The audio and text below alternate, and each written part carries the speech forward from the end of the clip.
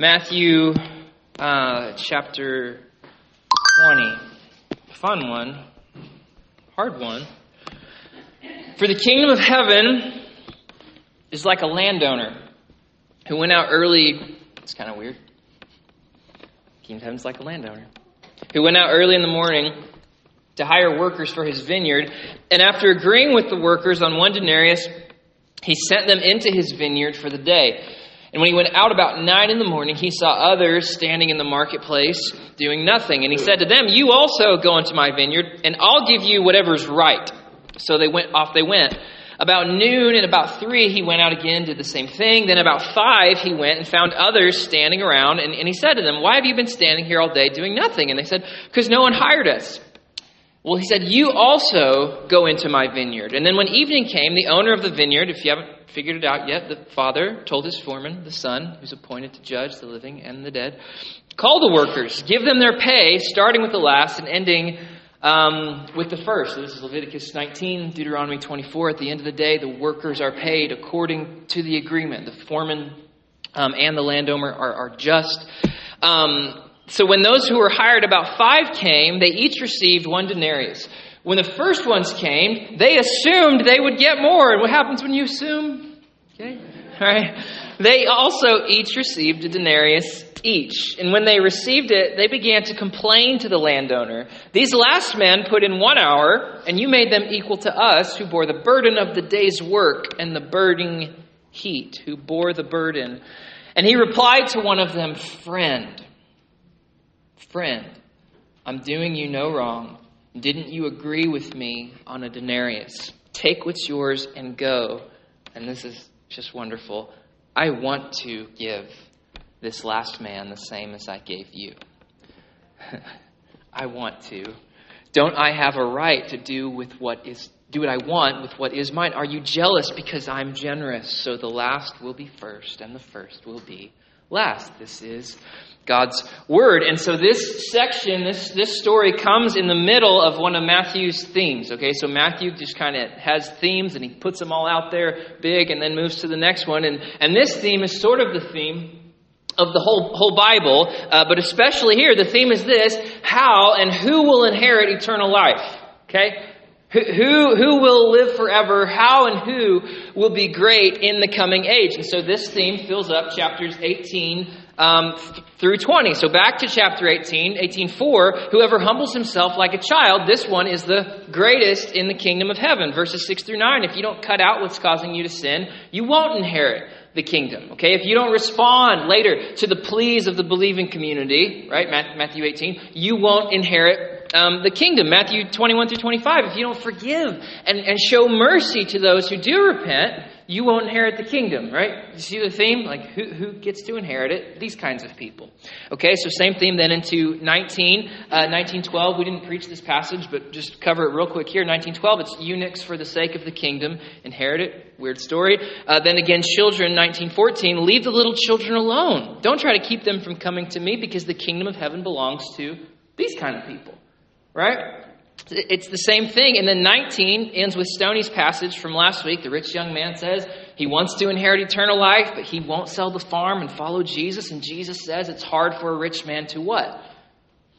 Enter the kingdom, okay? But the disciples who have left everything and will inherit eternal life, for in the renewal of all things, when the Son of Man comes and sits on his glorious throne, you who have followed me will sit on 12 thrones, judging the 12 tribes of Israel. And everyone who has left fathers and mothers and homes and everything else that we just sang about because of my name will receive 100 times more and will inherit eternal life, right? It's the same. So 18, 19, hammering the point. And then into our text today, 20, those who respond to the call to work will be paid at the end. And then after that, into next week's passage, 26 through 28, James and John's mom asked if her kids will be I'm going to the principal's office to fight for my kid here kind of deal.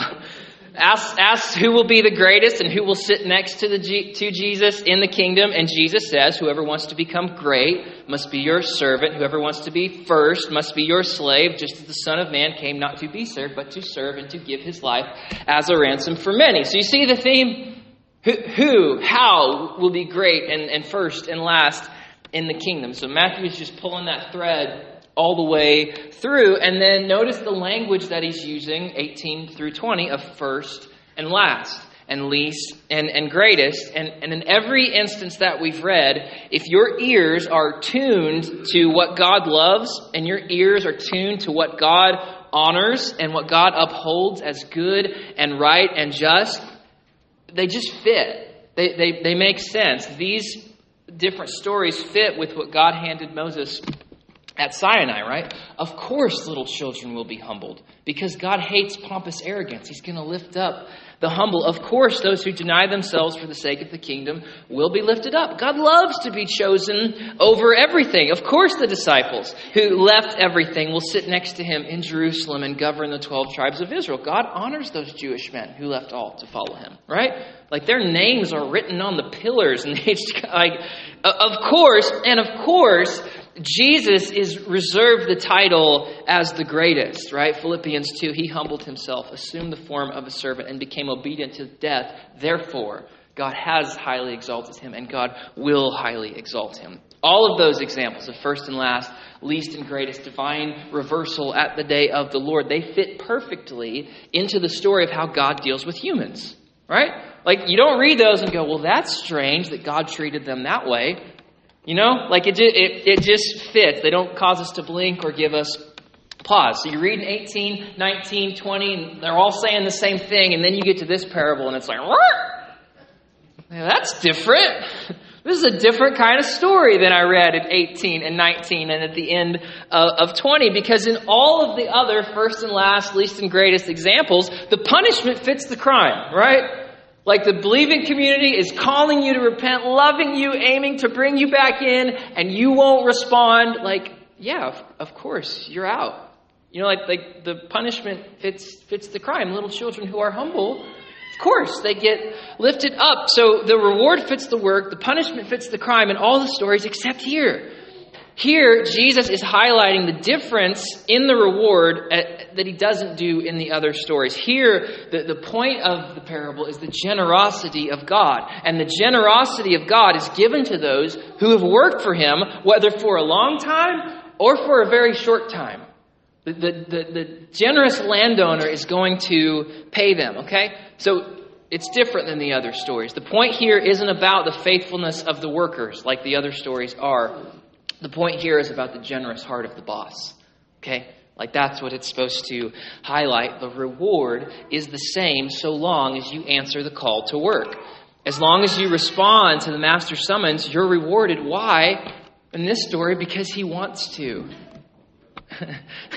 He wants to reward. Hebrews, he loves to reward those who seek him. He's no miser. Like, I don't want to give this out. No, he wants to get rid of it. Verse 14, take what's yours and go. I want to give to this man the same as I gave to you. Okay? Does that make sense? You've got all these punishment fits the crime, reward fits the work stories, and then this just changing it all. So I think Jesus sandwiches this parable in the middle of all these other least greatest first last passages primarily for this, to curb pride and to curb self-righteousness in the disciples, okay? Because you guys know how the human heart works, right? You have a human heart. You know what that thing does, okay? Okay, so imagine the scene from last week, right? The first century Jewish Boy Scout. Okay, he's kept the commandments. He comes to Jesus in front of the disciples, right? This is a public event. Every gospel says everyone sees this. And he's essentially turned away because he won't leave everything. Okay, so like you see this, you watch it. And then immediately after this, Jesus tells the 12 that they, in contrast to this guy who has just left Jesus all sad, they, opposite him, will sit on 12 thrones in Jerusalem because they did leave everything. Okay? All right? It's like mom spanking Nehemiah and giving me ice cream. All right? What does that do to the human heart? It can do bad things. Right? It can puff you up a little bit. Oh, Nehemiah. Look what I got. You know what I mean? Like it can do horrible things to the human heart. See, Nehemiah, I'm better than you. And I know it, right? Like the same kind of thing here. So the disciples, they see them send this guy away, and then Jesus say, you guys will be elevated in the age to come. They're going, oh, Boy Scouts not even getting in. And not only are we getting in, we're going to be sitting next to Jesus. And then next passage, but who's going to sit closest to Jesus? You know, like their hearts are wicked. Like it's just how it works. And so Jesus, loving them, okay, and knowing their hearts, knowing that pride and self-righteousness are getting their wicked hooks in their hearts, he tells this parable to curb that. Okay, to bring it back. He says, for the kingdom of heaven is like a landowner who went out early in the morning, hire workers for the vineyard, and they're like, yeah. And they worked all day and they got paid the most, right? And then Jesus says, no, those who worked all day got paid the same as those who showed up late. And then the disciples are like, right? Like it's a really simple mechanism what Jesus is doing. He's curbing the heart. He's not undoing all of his teaching about reward in the age to come. He's not undoing what Moses said. It's just that in this instance, he's got to deal with their hearts. Because their hearts are wicked, right? And so hopefully it's dealing with our hearts this morning because our hearts are wicked. And they want to do this thing where we look down and the parable is saying, stop that. Don't do that. So he tells them, yes, you guys will work the hardest, right? Would you agree the apostles pulled the heaviest plow thus far? Yeah, you guys are awesome, but, you know... They've pulled the plow the longest. He says, you guys will work the hardest. You will work the longest. You will die as martyrs. You will carry crosses and you will be rewarded. Absolutely. 100%. But I have great reward for anyone who shows up to work at all, even if it's late. Okay? Meaning, if you guys give it all now, which they did, right? Like Acts comes after this. If you guys give it away and give it all now, and that man that I just sent away sad turns and gives it all away later, you're all getting rewarded. Okay? Which leads me to think that this parable is placed here because I think the rich young ruler repented. Okay? I think Jesus said a hard word to him, looking at him, loved him. He went away sad. And maybe later in Acts, he said, you know what? He is worth everything. He is worth selling all I have to follow him. And he turns later, but he gets rewarded the same. So I think the parable applies to this immediate situation as it concerns the disciples and the rich young man. You guys came out to work at the start of the day. I said, follow me. You dropped everything, and I promised you payment, and you'll get it. 12 thrones in the age to come. But if that rich young ruler shows up at the end of the day, don't begrudge my generosity. Rejoice. Be happy that the guy's not sad anymore, but has left everything to follow me. Does that make sense? Okay, I think that's what's going on here. That's the immediate picture. But then I think there's some stuff that has to do with the covenant going on here, okay? And that's like saying water's wet, right? Because the whole Bible has to do with the covenant, right? You can't. It is what the Bible is. I think this story has to do with God's order of priority in the covenant, okay? So if I lose you for the next 5 minutes, don't worry about it. I'd love to talk to you. Like this is stuff you don't think about all the time growing up evangelical, okay? So just hang with me. The reason I think this parable has to do with the covenant is the reasoning for the anger that's in the early workers. So verse 9, when those who were hired about 5 came, they each received 1 denarius. So when the first ones came, they assumed they would get more, okay? They weren't told they'd get more, right? The foreman is just. He's not a weasel. He's not a liar. They weren't told they would get more. It was clear. Work for me all day, 1 day's wages, okay? When they received it, exactly what was promised to them, they began to complain to the landowner. They get what they were promised, and then they complain. Why? Verse 12, these last men, they put in 1 hour. They've been working as long as we have, and you made them equal to us who bore the burden of the day's work and the burning heat, okay? So I think this is a picture of how God's election of Abraham's family is supposed to play out, right? God elects one nation, one family, one people to bless all of y'all, right? Right? All of the nations, Genesis 12. And Abram and you, all the families of the earth will be blessed. Isaiah 49. I will make you, Israel, a light for the nations that my salvation may reach. Just Israel? The ends of the earth, right? The whole earth. Romans 3:12. This is hilarious. This is in our Bibles. Romans 3. What advantage has the Jew? What advantage is there to circumcision? You know what our knee-jerk is? Well, nothing. You know what Paul says? Much in every way. What advantage has the Jew? A lot, man. Right? A lot. To begin with, the Jews were entrusted with the oracles of God. Romans 9. They are the Israelites. To them belong the adoption, the glory, the covenants, the giving of the law, the temple service, and the promises. So this is how it's supposed to work. Israel understands their call as the firstborn son, the firstborn nation, as a massive privilege. Okay? It is an honor to work on behalf of the Father. Okay? My parents have a will, I'm assuming, right? You guys have that stuff figured out. Okay? I'm not in charge of it. Who's in charge of distributing that thing? Reagan, because Reagan can do math. Okay? And Reagan, because Reagan's the oldest. It is the privilege and the honor of the older brother to work on behalf of the father for the sake of the other brothers. Right? This is just how stuff works. But it's also work, right? It's also work to distribute what the Father has given. So being the firstborn comes not just with privilege, but also with burden. Right? And so what do they say? We who bore the burden of the day's work and the burning heat. That's why they're complaining. We worked the hardest. We worked out in the sun all day long, and these Johnny-come-latelys are getting the same, okay? So being God's chosen, being God's firstborn on behalf of the Father for the sake of the world has been, is, and will be work for the Jewish people, okay? And they've done the hard work. They've worn that yoke of election, Acts 15:10, with its blessings and with its cursing, right? You know, like replacement theology, like the church wants to say we're Israel and whatever. Do you want 70 AD for yourself? You want the Holocaust for yourself? Right? I mean, you know what I mean? It's not just the blessings. You got to take it all.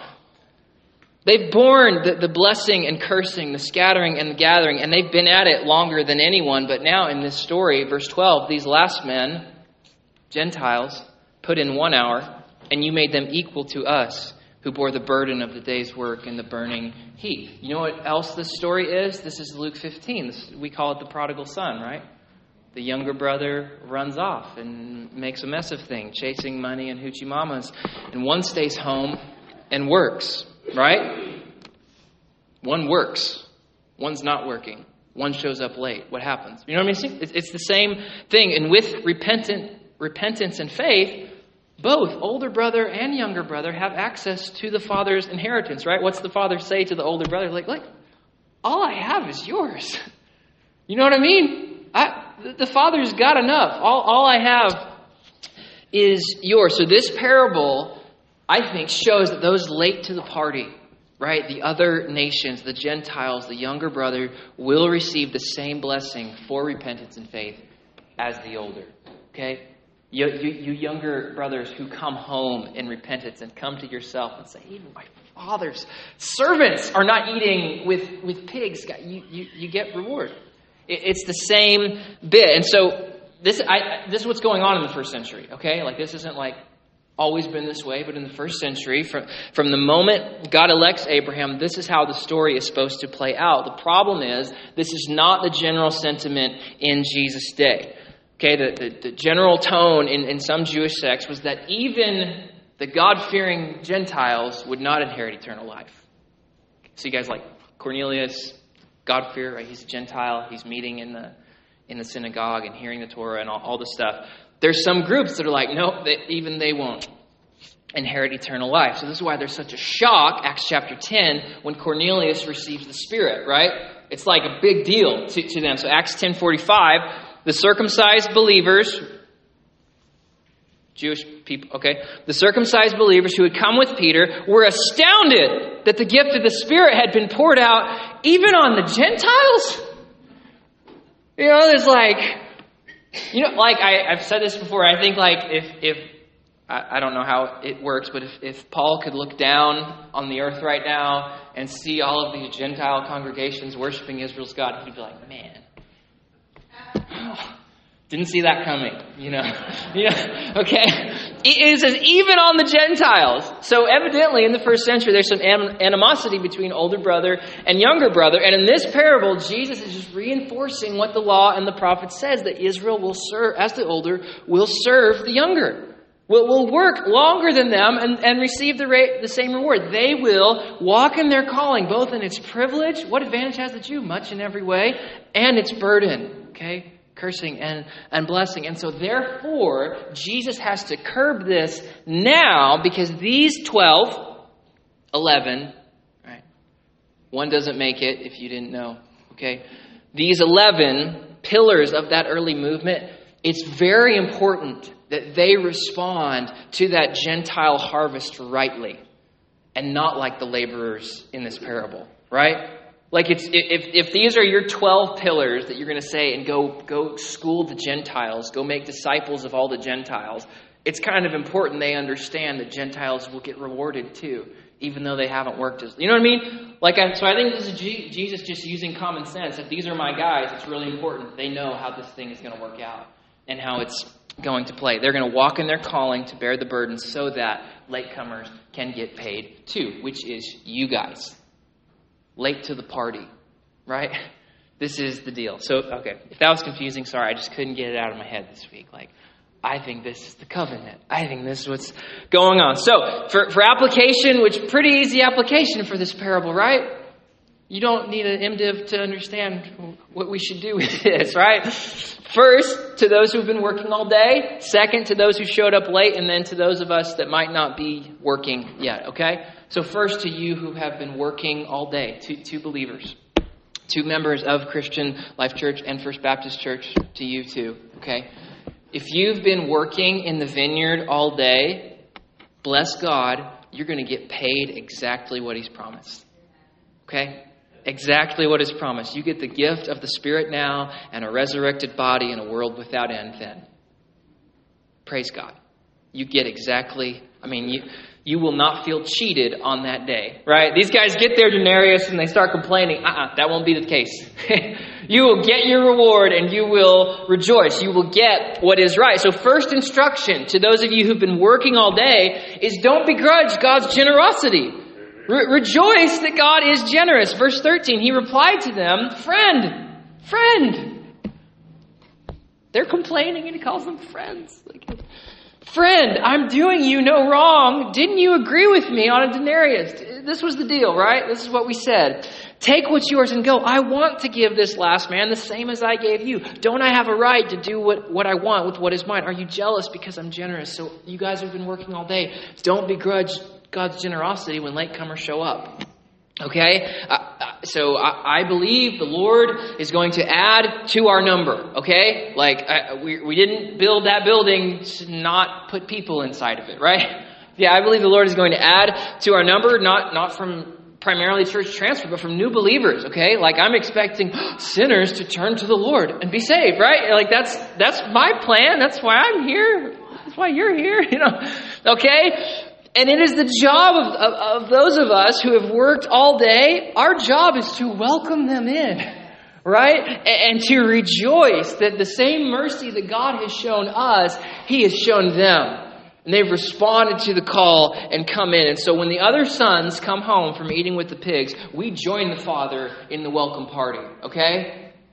And Reese and Sean, you guys are chief smokers, right? You guys will take care of the meats, right? This is our response. Don't begrudge God's generosity when people who don't know anything about Jesus turn to Jesus and they're weird and smell and stuff, okay? We smell too, but I'm just, We're going to welcome them in. Second, don't worry about the rewards that others are getting. Just follow Jesus and let Him decide that stuff, right? He says, I will give you what is right. I will do what is right. So John 21, kind of a morbid story, but kind of a funny story. Jesus tells Peter what kind of death Peter would die to glorify God. Okay, so there's a big Jewish backstory here to martyrdom and reward. And so Peter has both the agony of crucifixion in his mind here and the glory of that would follow that, okay? So he told Peter what kind of death would glorify God. After saying this, he told Peter, follow me. Verse 20, Peter turned around and saw the disciple Jesus loved following them, John. And when Peter saw him, he said to Jesus, well, Lord, what about him?